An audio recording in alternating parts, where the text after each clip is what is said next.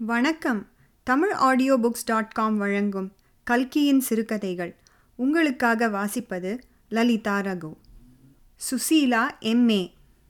நமது கதை 1941 வருஷத்தில் ஆரம்பமாகிறது. இது கதை என்று வாசகர்களை நம்பச் செய்வதற்கு எனக்கு வேறு வழி ஒன்றும் தோன்றவில்லை.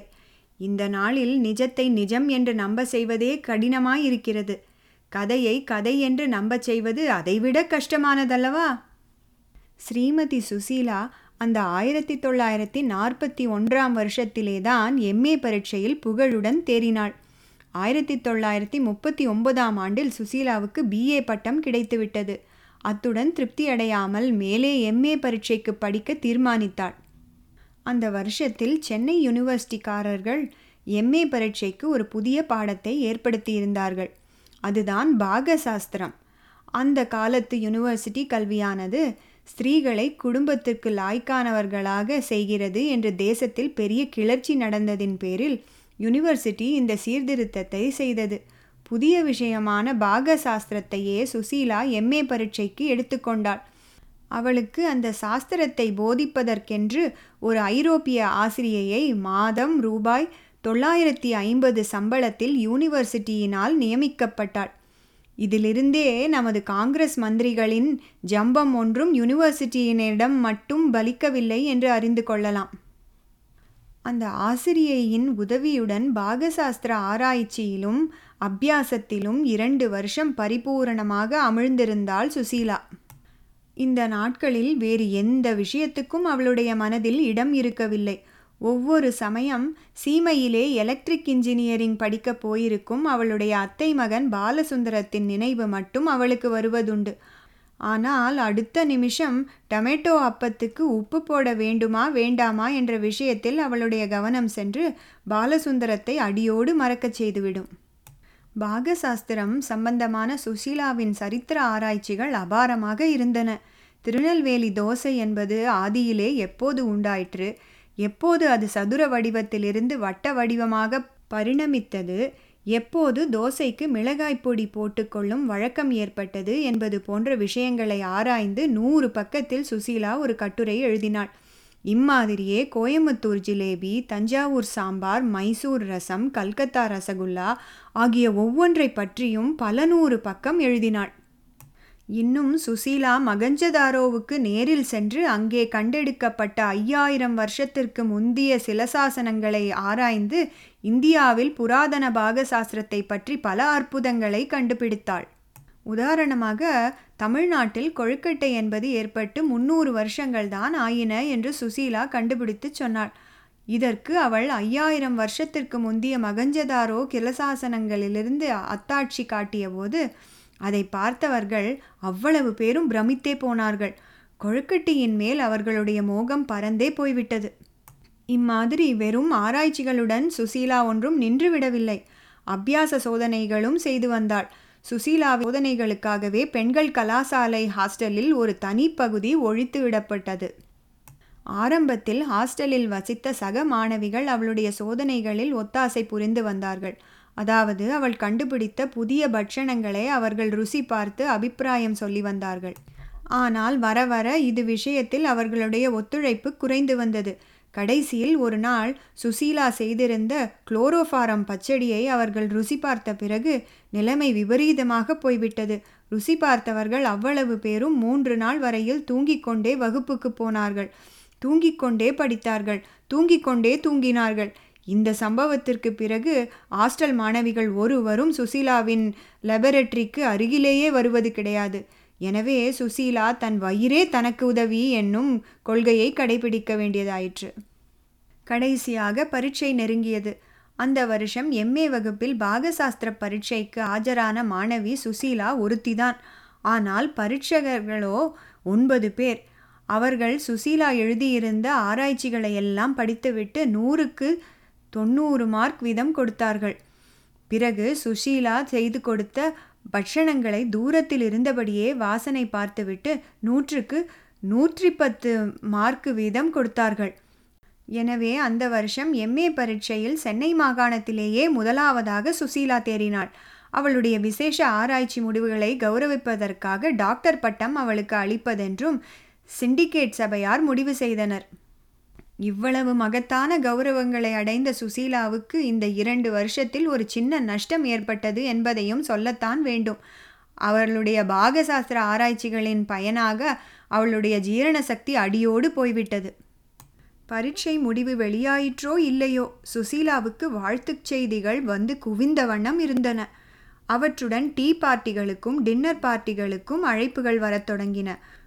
முதலில் ராஜதானியில் முதலாவதாக MA பரீட்சையில் தேறிய பெண்மணியன்றோ. ஆதலின் மாதர் சங்கங்களின் ஸ்திரீகள் கிளப்புகளிலும் சுசீலாவுக்கு உபசார விருந்துகள் நடந்தன. அவள் திருநெல்வேலியைச் சேர்ந்தவளாதலால் திருநெல்வேலி சங்கத்தார் ஒரு விருந்து கொடுத்தார்கள்.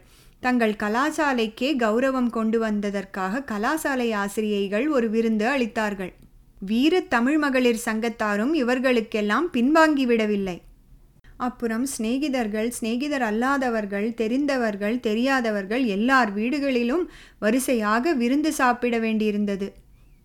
இந்த விருந்துகளிலெல்லாம் சுசீலா ஒன்றும் சாப்பிடாமல் மரியாதைக்கு உட்கார்ந்துவிட்டு எழுந்து வர முடிந்தது என்கிறீர்களா? அதுதானே முடியவில்லை. சுசீலா வெறுமனே உட்கார்ந்திருந்தால் இந்த சாப்பாட்டையெல்லாம் நீங்கள் சாப்பிடுவீர்களா? பாகசாஸ்திரத்தில் பரீட்சை கொடுத்தவராயிற்றே என்று பக்கத்தில் உள்ளவர்கள் சொல்ல ஆரம்பித்து விடுவார்கள். இதற்காக சுசீலா ஒவ்வொரு விருந்திலும் கொஞ்சமாவது சாப்பிடத்தான் வேண்டியிருந்தது. சென்னையில் பிரசித்தமான நியோவஞ்சக லஞ்ச் ஹோம் என்னும் ஹோட்டலை பற்றி கேள்விப்பட்டிருப்பீர்கள். இந்த ஹோட்டல் முதலாளி ஒரு கெட்டிக்கார மனுஷர். அவர் மேற்படி லஞ்ச் ஹோமின் வருஷாந்தர கொண்டாட்டம் நடத்த தீர்மானித்தார். பலமான சிபாரிசுகள் பிடித்து அந்த கொண்டாட்டத்துக்கு ஸ்ரீமதி சுசீலா அக்ராசனம் வகிக்கும்படி செய்தார். அவ்வளவுதான். பிறகு சென்னையில் உள்ள ஒவ்வொரு ஹோட்டல்காரரும் ஸ்ரீமதி சுசீலாவை தங்கள் ஹோட்டலுக்கு வந்துவிட்டு போக வேண்டுமென்று அழைக்கத் தொடங்கினார்கள். அவர்கள் எல்லோரிலும் படுகெட்டிக்காரர் ஒருவர் தமது ஹோட்டலின் பெயரையே மாற்றி சுசீலா லஞ்ச் ஹோம் என்று போட்டுவிட்டார். இதற்கு மேல் சென்னை பட்டணத்தில் இருப்பதே அபாயம் என்று கருதிய சுசீலா உடனே திருநெல்வேலிக்கு பிரயாணமானாள். திருநெல்வேலிக்கு போனால் இந்த விருந்து தொந்தரவு ஒழியும் என்று அவள் நினைத்தது பெரிய பிசகாய் முடிந்தது. சுசீலாவின் தகப்பனார் திவான் பகதூர் கோமதிநாதப்பர் திருநெல்வேலியில் மிக பிரசித்தமானவர். பெரிய வக்கீல் என்பதோடு கூட பொது வாழ்க்கையிலும் ஈடுபட்டவர். அந்த ஊரில் சமதர்ம சமாதி சங்கத்துக்கு அவர்தான் தலைவர். கட்டாய விதவா விவாக சபைக்கு உபதலைவர். தனித்தமிழ் வசைமொழி கழகத்தில் அங்கத்தினர். சமூக சீர்திருத்தங்களில் அவருக்கு எவ்வளவு அக்கறை உண்டு என்பதை அவர் மகள் சுசீலாவை பார்த்தே நாம் நன்கறியலாம் அல்லவா? இப்படிப்பட்ட சீர்திருத்த பிரமுகரை தகப்பனாராக பெற்ற சுசீலா அவர் வாழும் ஊரில் தனக்கு விருந்து உபசார தொல்லை இராது என்று நினைத்தாளென்றால் MA படித்ததின் பலனாக உலக விவகாரங்களில் அவளுடைய அறிவு மழுங்கிவிட்டதென்றே நாம் முடிவு செய்ய வேண்டியதாய் இருக்கிறது. எப்படியோ சுசீலா திருநெல்வேலி போய் சேர்ந்தாள். ரயில்வே ஸ்டேஷனிலேயே அவளை வரவேற்பதற்காக அநேகம் பேர் கூடியிருந்தார்கள். வீடு சேர்ந்ததும் அன்றைக்கு பெரிய விருந்து. MA படித்த தமது மகளை தம் சிநேகிதர்களுக்கெல்லாம் பெருமையுடன் அறிமுகப்படுத்தி வந்தார் கோமதிநாதப்பர். பெருமை இராதா ஐயா?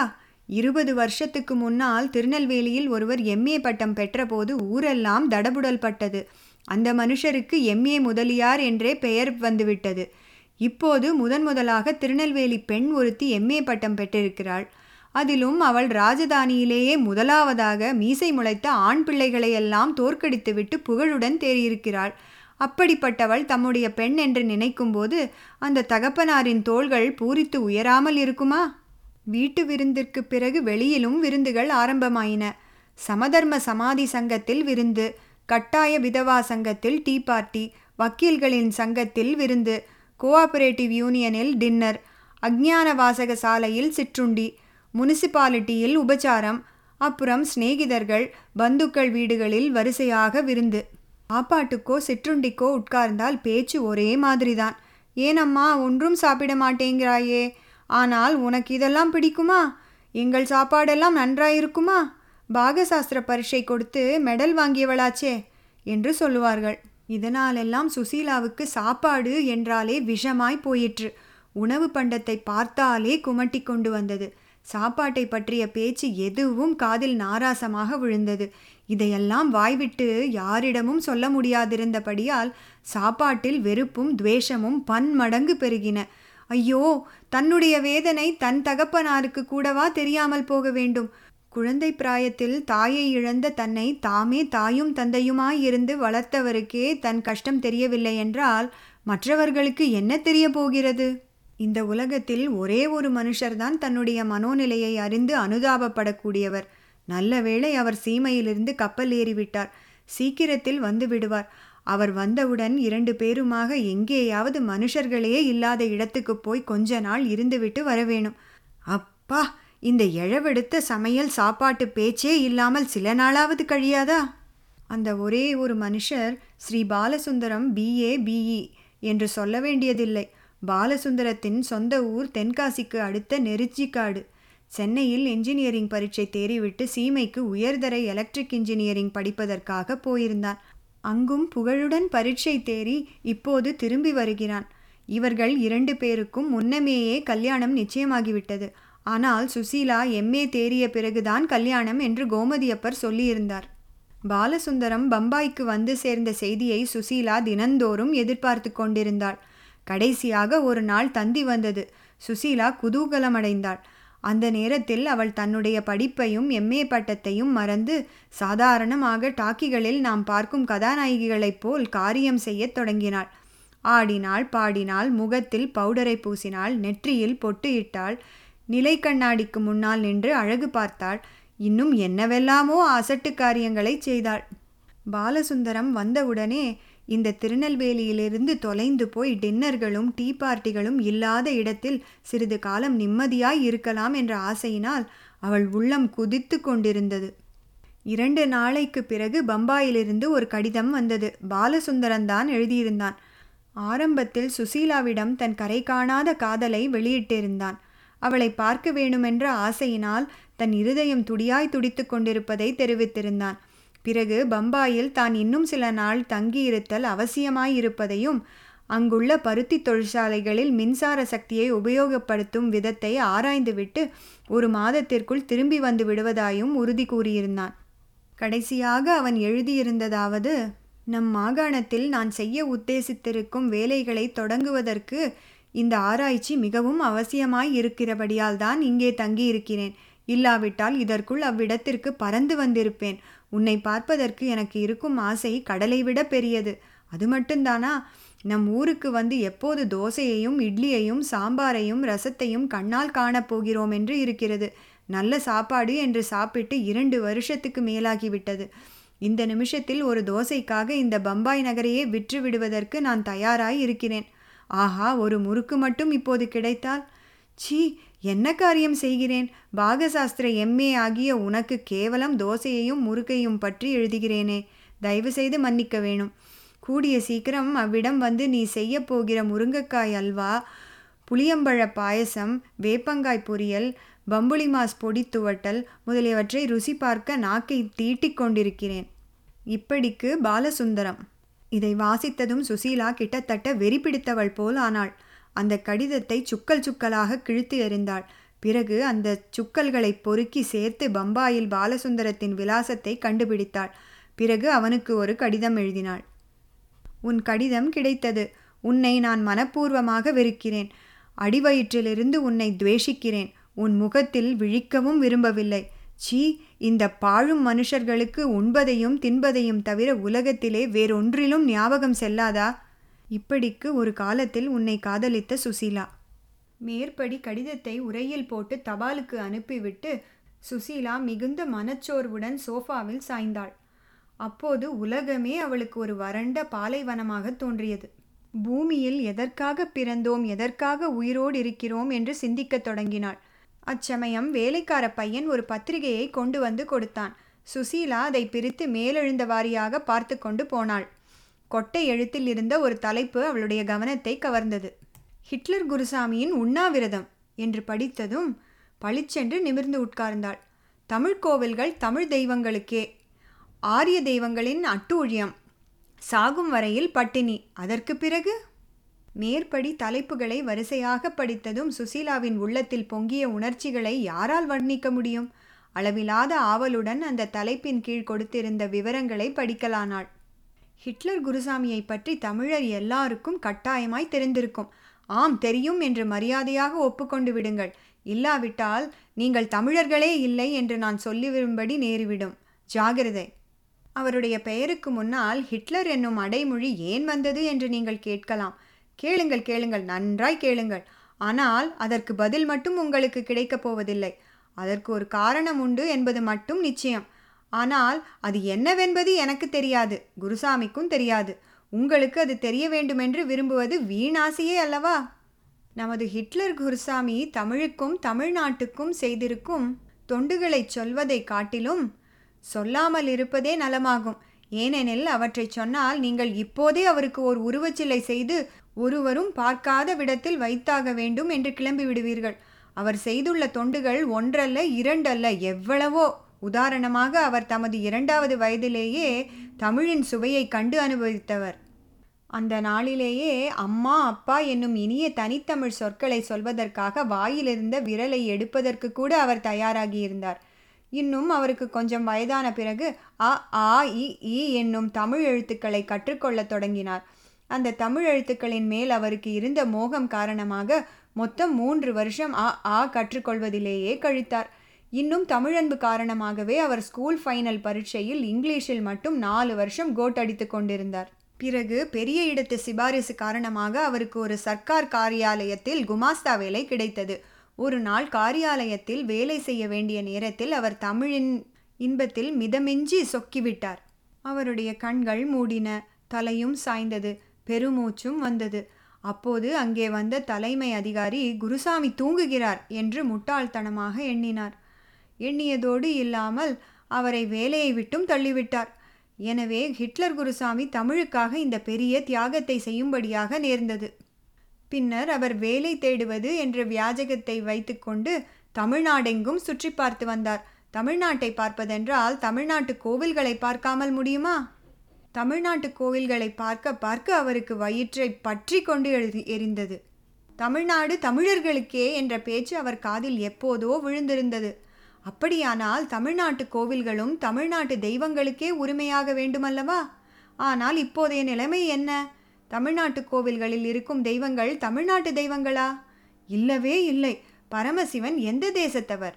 சிவசிவா, அவருடைய இருப்பிடம் கைலையங்கிரி என்றோ? கைலையங்கிரி வடக்கே, ரொம்ப ரொம்ப வடக்கே அல்லவா இருக்கிறது. ஆகவே பரமசிவன் அசல் வடக்கத்தி தெய்வம். அவர் பத்தினி பார்வதியோ இமவானின் புத்திரி. விநாயகர், சுப்பிரமணியன் எல்லோரும் அசல் ஆரிய குஞ்சுகள்.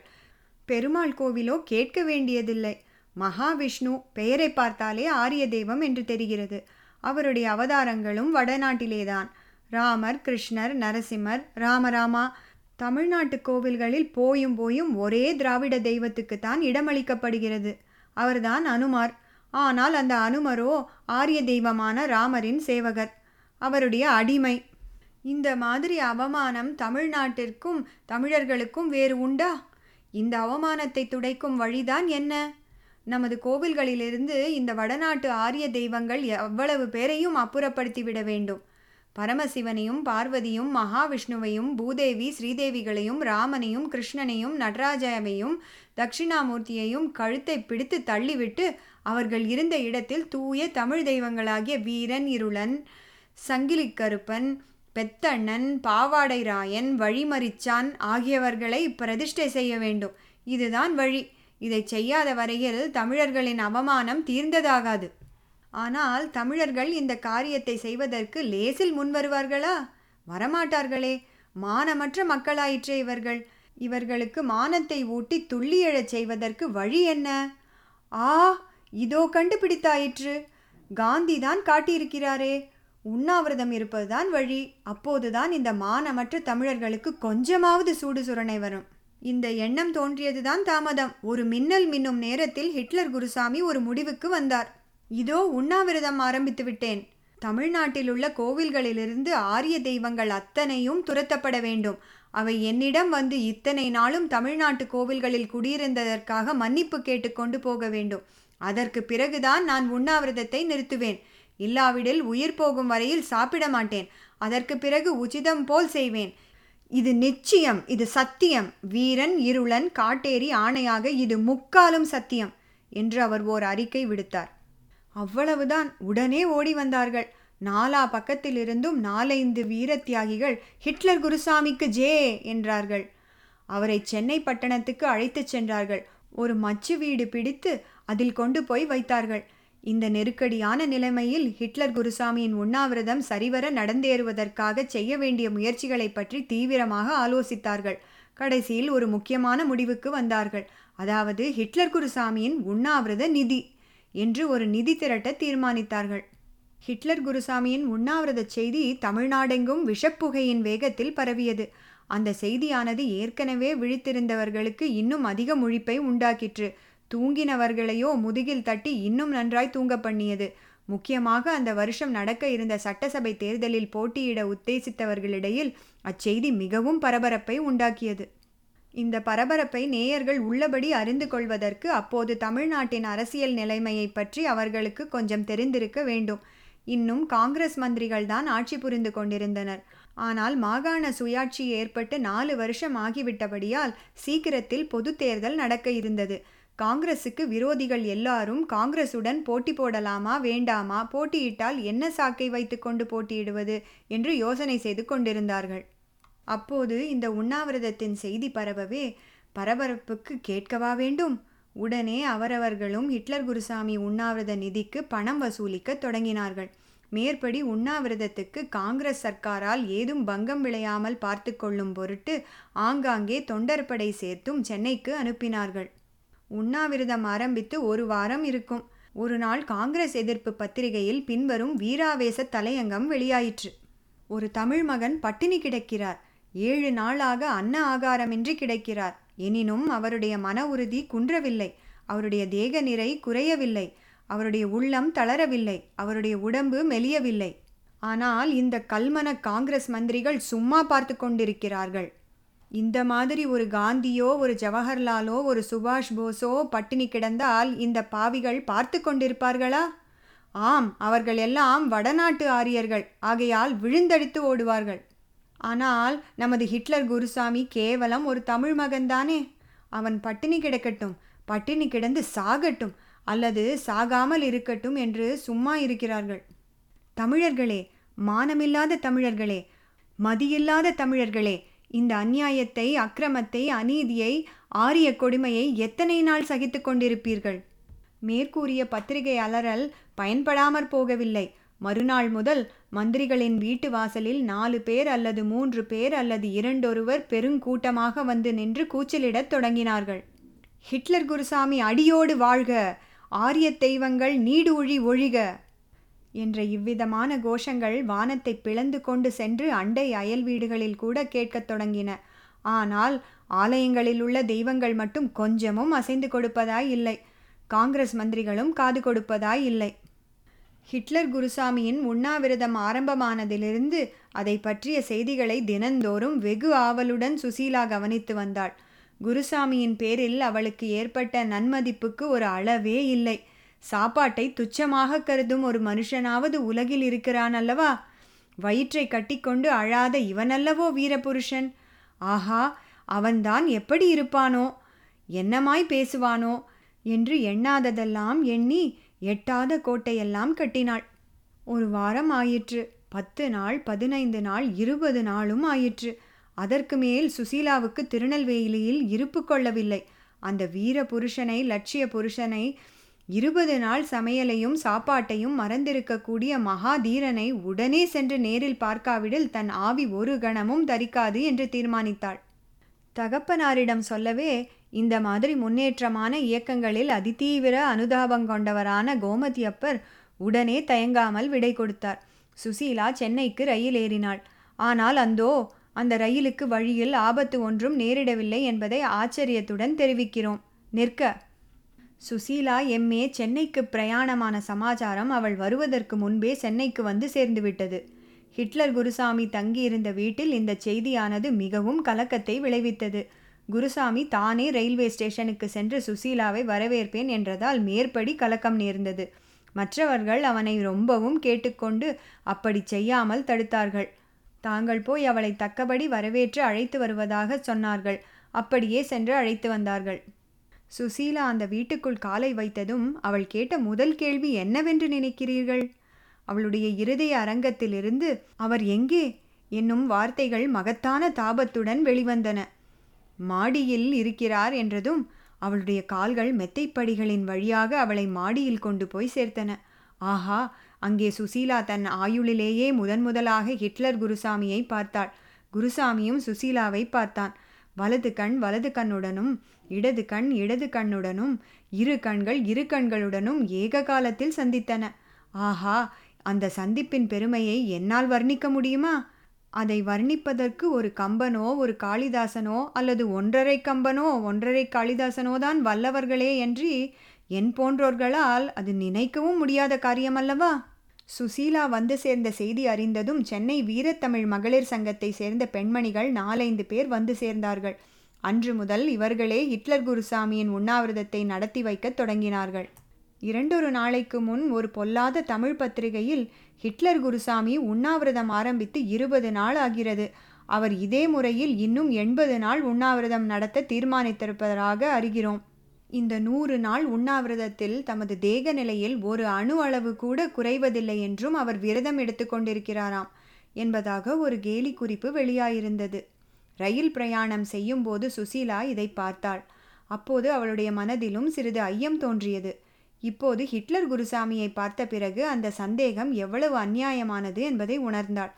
ஆஹா, சூதுவாதற்ற இத்தகைய சாது முகத்தை உடையவர், இப்படி அசட்டு முழிக்கும் கண்களை உடையவர் எங்கேயாவது ஏமாற்றும் வேலையில் இறங்குவாரா?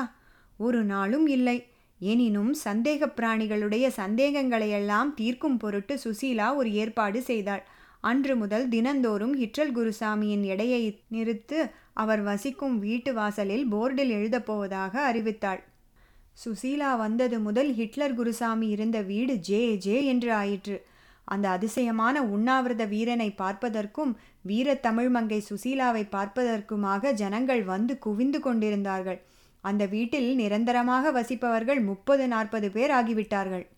உண்ணாவிரத நிதி வசூல் கமிட்டியை சேர்ந்தவர்கள், மந்திரிகள் வீட்டு மறியல் தொண்டர்கள், வெளியூர்களிலிருந்து ஹிட்லர் குருசாமிக்கு தொண்டு செய்ய வந்தவர்கள், வீரத்தமிழ் மகளிர், இவ்வாறு நாளடைவில் கூட்டம் பெருகிற்று.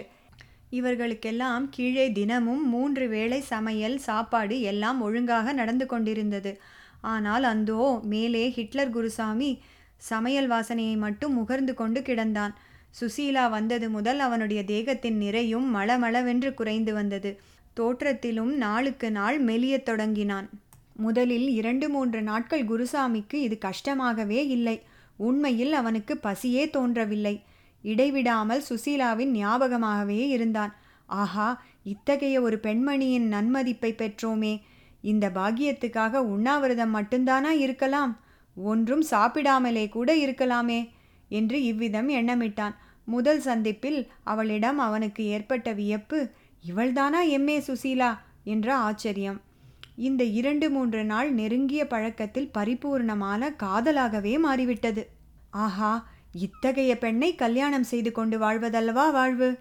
மற்றதெல்லாம் வாழ்வு ஆகுமா? தகப்பனார் பெரிய வக்கீல், சொத்தோ ஏராளம், இவளோ MA படித்தவள். ஓ, இவளுடன் நடத்தும் இல்வாழ்க்கைதான் எவ்வளவு இன்பகரமாயிருக்கும். இந்த நினைவுகளுக்கிடையில் இன்னொரு பயங்கரமான எண்ணம் வந்து குறுக்கிடும். சுவரை வைத்து கொண்டல்லவா சித்திரம் எழுத வேண்டும். முதலில் தான் உயிரோடு இருக்க வேண்டுமே. அப்போதுதானே காதல், கல்யாணம், இல்வாழ்க்கை இவற்றிலெல்லாம் பிரயோஜனம் உண்டு. நாளாக ஆக அவனுக்கு இந்த நினைவே அதிகமாக வந்து கொண்டிருந்தது.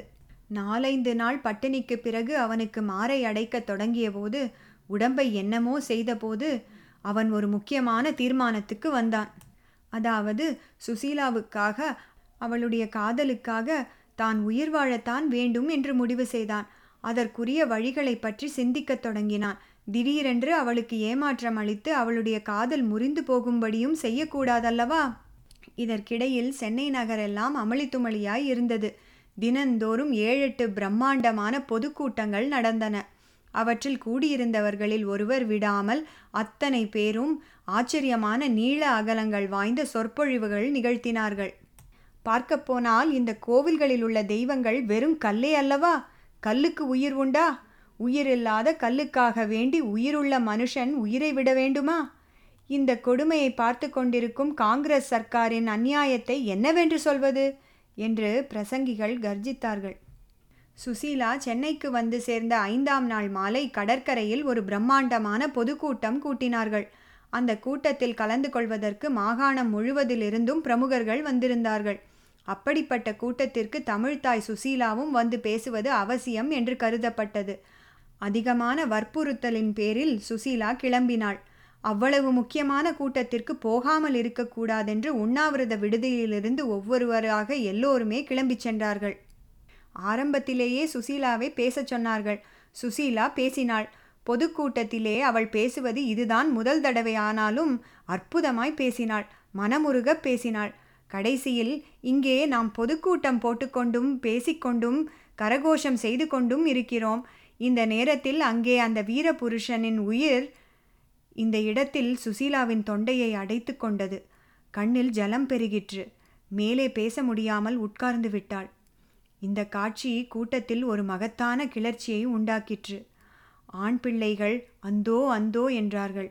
வீரத்தமிழ் மகளிர் விம்மி அழத் தொடங்கினார்கள். சுசீலாவுக்கு அப்போது மனதில் உண்மையாகவே ஒரு கலக்கம் உண்டாகியிருந்தது. தான் அங்கு உட்கார்ந்திருக்கையில் ஹிட்லர் குருசாமிக்கு ஏதோ பெரிய ஆபத்து நேர்ந்து கொண்டிருப்பதாக அவளுடைய உணர்வு சொல்லிற்று.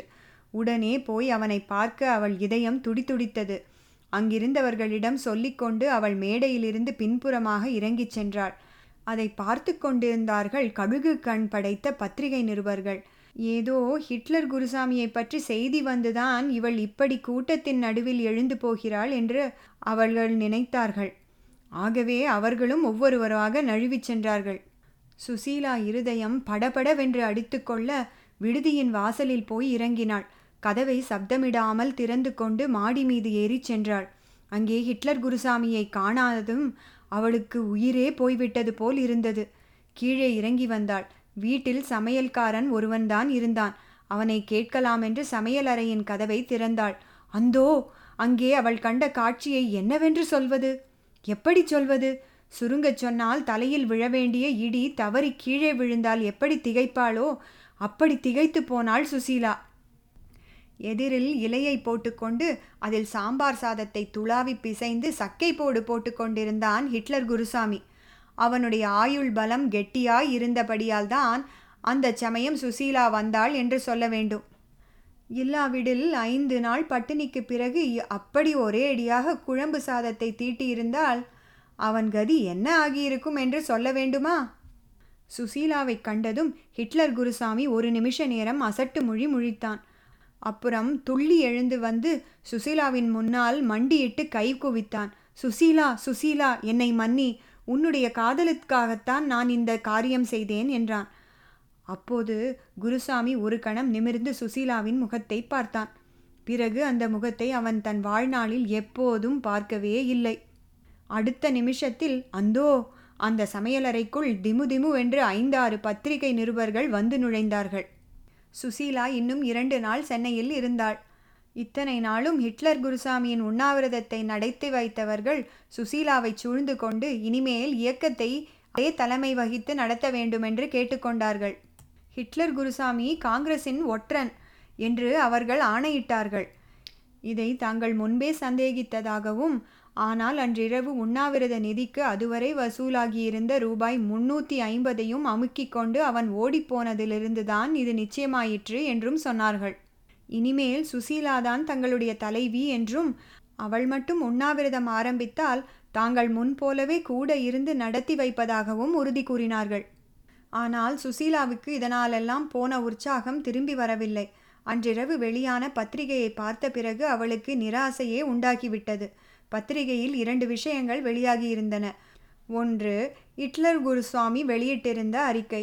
அது வருமாறு: நான் உண்ணாவிரதத்தை நிறுத்தியது குறித்து பலர் பலவிதமான சந்தேகங்கள் கொள்ளாமல் இருப்பதாக தெரிவதால் இந்த அறிக்கையை வெளியிடுவது என் கடமையாகிறது.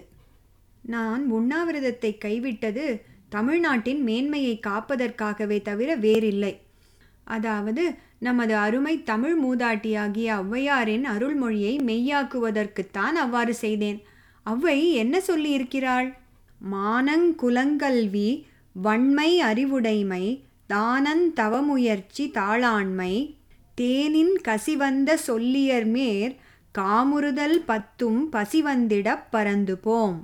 என்று சொல்லியிருக்கிறார் அல்லவா? அப்படி இருக்க தீவிரமான பசி எடுத்த பிறகும் நான் அந்த பத்தையும் பறந்து போக செய்யாமல் இருந்தால் ஒளவை வாக்கல்லவா பொய்த்துவிடும். நிற்க. என்னுடைய உண்ணாவிரதத்தின் போது எனக்கு தமிழ்நாட்டு அரசியல்வாதிகளின் மர்மங்களை பற்றியும் ஸ்திரீகளின் ஆழங்காண முடியாத உள்ளத்தின் இயல்பை பற்றியும் அநேக விஷயங்கள் தெரிய வந்தன. அவையெல்லாம் தமிழ் மக்களை திகைத்து திடுக்கிட்டு திக்குமுக்காடச் செய்பவையாயிருக்கும். சமயம் வரும்போது அவற்றையெல்லாம் தைரியமாக வெளிப்படுத்த நான் கொஞ்சமும் பின்வாங்க மாட்டேன். சுசீலா இதை படித்துவிட்டு ஒரு பெருமூச்சு விட்டாள். ஹிட்லர் குருசாமியின் மேல் அவளுக்கு முதலில் வந்த கோபம் மாறி அனுதாபம் உண்டாயிற்று. பாவம், கள்ளம் கபடமில்லாத சாது. தற்சமயம் தன்னை சூழ்ந்திருக்கிறவர்களை விட அவன் எவ்வளவோ மேலல்லவா? அவளுடைய கவனத்தை கவர்ந்த இன்னொரு விஷயம் பின்வரும் பெரிய தலைப்புகளின் கீழ் காணப்பட்டது. இந்தியாவின் பயங்கரமான ஜன அபிவிருத்தி. உணவு பஞ்சத்தை தடுக்க வழி என்ன? இந்த தலைப்புகளின் கீழே சீமையிலிருந்து சமீபத்தில் திரும்பி வந்த ஸ்ரீ பாலசுந்தரம் BA MA OPHஇன் படமும் அவரை பத்திரிகை நிருபர் பேட்டி கண்ட விவரமும் பரிசுரிக்கப்பட்டிருந்தன. அதில் ஸ்ரீ பாலசுந்தரம் எல்லாருக்கும் தெரிந்த சில ஆச்சரியமான விஷயங்களை எடுத்துக்காட்டியிருந்தார். 1930 இந்தியாவின் ஜனத்தொகை 35 கோடி. 1940ஆம் வருஷ ஜனகணிதத்தின்படி 39.5 கோடி. 10 வருஷத்தில் 4.5 கோடி, அதாவது 100க்கு 12.5% ஜனத்தொகை பெருகியிருக்கிறது. ஆனால் உணவு உற்பத்தியோ 100க்கு 2.5% தான் அதிகமாகி இருக்கிறது. இப்படியே போய்கொண்டிருந்தால் கூடிய சீக்கிரம் தேசத்தில் பயங்கரமான உணவு பஞ்சம் ஏற்பட்டுத்தானே தீர வேண்டும். ஆகையால் தேசத்தில் உள்ள அறிவாளிகள் எல்லாரும் உடனே இந்த விஷயத்தில் கவனம் செலுத்தினாலன்றி அப்புறம் நிலைமை சமாளிக்க முடியாமல் போய்விடும். இது சரிதான். ஆனால் அப்படிப்பட்ட நெருக்கடி ஏற்படாமல் தடுப்பதற்கு ஸ்ரீ பாலசுந்தரத்தின் யோசனைகள்தான் என்ன? அவர் 2 யோசனைகள் கூறியிருந்தார். ஒன்று, உணவுப் பொருள் உற்பத்தியை அதிகப்படுத்தும் முயற்சி. இதற்காக மேனாட்டார் கைக்கொள்ளும் நவீன விவசாய முறைகளை நாமும் மேற்கொள்ள வேண்டும். முக்கியமாக நமது நாட்டில் உள்ள மலை அருவிகளிலிருந்தெல்லாம் மின்சார சக்தி உண்டு பண்ணவும் அந்த மின்சார சக்தியை புதுமுறை விவசாயத்திற்கு பயன்படுத்தவும் முயல வேண்டும். தாம் உடனே இந்த முயற்சியில் இறங்கப் போவதாக தெரிவித்துவிட்டு அவர் மேலும் கூறியதாவது: ஆனால் இது மட்டும் போதாது. எவ்வளவுதான் இந்த வழியில் முயற்சி செய்தாலும் 40 கோடி ஜனங்களுக்கு வேண்டிய உணவுப் பொருள் தயாரிப்பதற்கே இன்னும் 10 வருஷம் செல்லும். இதற்கிடையில் ஜனத்தொகை பெருகிக்கொண்டே போனால்? ஆகவே இந்தியாவில் குறைந்தது 1 கோடி பேர் கல்யாணம் செய்து கொள்ளாமல் பிரம்மச்சாரியாகவே இருப்பது என்ற விரதத்தை கைக்கொள்வது அவசியம். நான் அத்தகைய விரதம் எடுத்துக்கொண்டிருக்கிறேன். இதற்காக ஒரு அகில இந்திய சங்கம் ஸ்தாபிக்கலாம் என்றும் எண்ணியிருக்கிறேன். ஆனால் சில சந்தர்ப்பங்களில், அதாவது... சுசீலா அவ்வளவுதான் படித்தாள். அளவிலாத அருவருப்புடன் பத்திரிகையை கீழே போட்டாள். இதற்கு முன்னால் இவ்வுலகம் வறண்ட பாலைவனமாக அவளுக்கு தோன்றிற்று என்றால் இப்போது புயற்காற்றினால் அலைப்புண்டு கொந்தளிக்கும் கடலை போல் காணப்பட்டது. இந்த தொல்லைகளையெல்லாம் மறந்து எங்கேயாவது சில காலம் அமைதியாக இருந்துவிட்டு வரவேணும். மனுஷ்ய சஞ்சாரமே இல்லாத இடமாக இருந்தால் ரொம்ப நல்லது. அத்தகைய இடம் எங்கே இருக்கிறது? ஏன் வேறு எங்கே போய் தேட? குற்றாலம் ஒன்றுதான் அத்தகைய இடம். ஆம், குற்றாலத்துக்கு போவதுதான் சரி. அங்கே பங்களா இருக்கிறது. பக்கத்தில் தோட்டக்காரன் குடித்தனமாய் இருக்கிறான். அங்கே நேரே போய்விட வேண்டியதுதான். அங்கிருந்து தகப்பனாருக்கு கடிதம் எழுதிவிட்டால் போகிறது. சுசீலா குற்றாலத்துக்கு போவது என்று தீர்மானித்த போது இரவு 8:30 மணி. அதற்குள் எக்ஸ்பிரஸ் வண்டி போய்விட்டது. ஆனால் மறுநாள் வரையில் காத்திருக்கவும் அவளுக்கு மனம் வரவில்லை. ஆதலின் பாசஞ்சர் வண்டியிலேயே பிரயாணமானாள். இந்த வண்டி சாவகாசமாக அசைந்து ஆடிக்கொண்டு தென்காசிக்கு போய் சேர்ந்தபோது மாலை 6 மணி இருக்கும். உடனே வண்டி வைத்துக்கொண்டு குற்றாலத்திற்கு புறப்பட்டாள். குற்றாலத்தில் கோமதி பங்களாவின் வாசலில் போய் வண்டி நின்றது. சுசீலா இறங்கினாள். பங்களாவுக்குள் விளக்குகள் எரிந்து கொண்டிருப்பதைக் கண்டதும் பெரிய ஆச்சரியமாக போயிற்று. பங்களாவில் யார் இருக்கக்கூடும்? இதற்குள் வாசலில் வண்டி வந்து நின்றதைக் கண்டு தோட்டக்காரன் ஓடி வந்தான். சுசீலாவை பார்த்ததும் ஒரு நிமிஷம் திகைத்து போய் நின்றான். அப்புறம், இது என்னம்மா இது? எங்கிருந்து வரீக? தனியாகவா வந்தீக? ஐயா பின்னால வராங்களா என்றான். ஐயா வரவில்லை, நான் மட்டும்தான் வந்தேன். வீட்டில் யாரு மாடசாமி என்று கேட்டாள். தெரியாதுங்களா? நம்ம நெறிஞ்சிக்காடு ஐயாதான். சுசீலாவுக்கு தலை சுழன்றது. இந்த மாதிரி நேரும் என்று அவள் எதிர்பார்க்கவில்லை. பாலசுந்தரத்தின் மேல் ஏற்கனவே வெறுப்பு. அதிலும் தான் இப்படி அவமானப்பட்டு வந்திருக்கும் நிலைமையிலா அவரை பார்ப்பது? ஆனாலும் அப்போது திரும்பி போவது இயலாத காரியம். நான் வந்திருக்கேன், வீட்டை ஒழித்து கொடுத்தால் தேவலை என்று போய் சொல்லு. தோட்டக்காரன் தயக்கத்துடன் போனான். சற்று நேரம் கழித்து திரும்பினான். ராத்திரியில இத்தனை நேரத்துக்கு அப்புறம் எங்கே போகிறது என்று கேட்குறாக.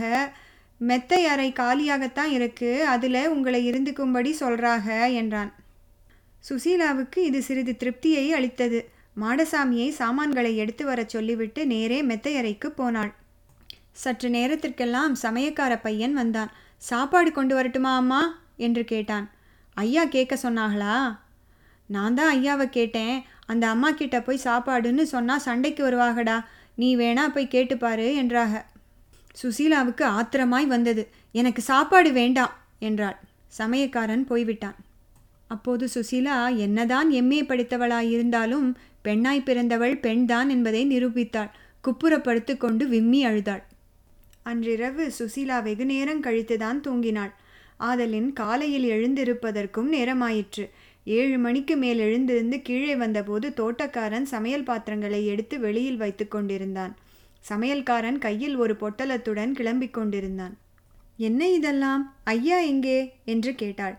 ஐயா மலை மேலே மரப்பாலத்துக்கு போயிருக்காக.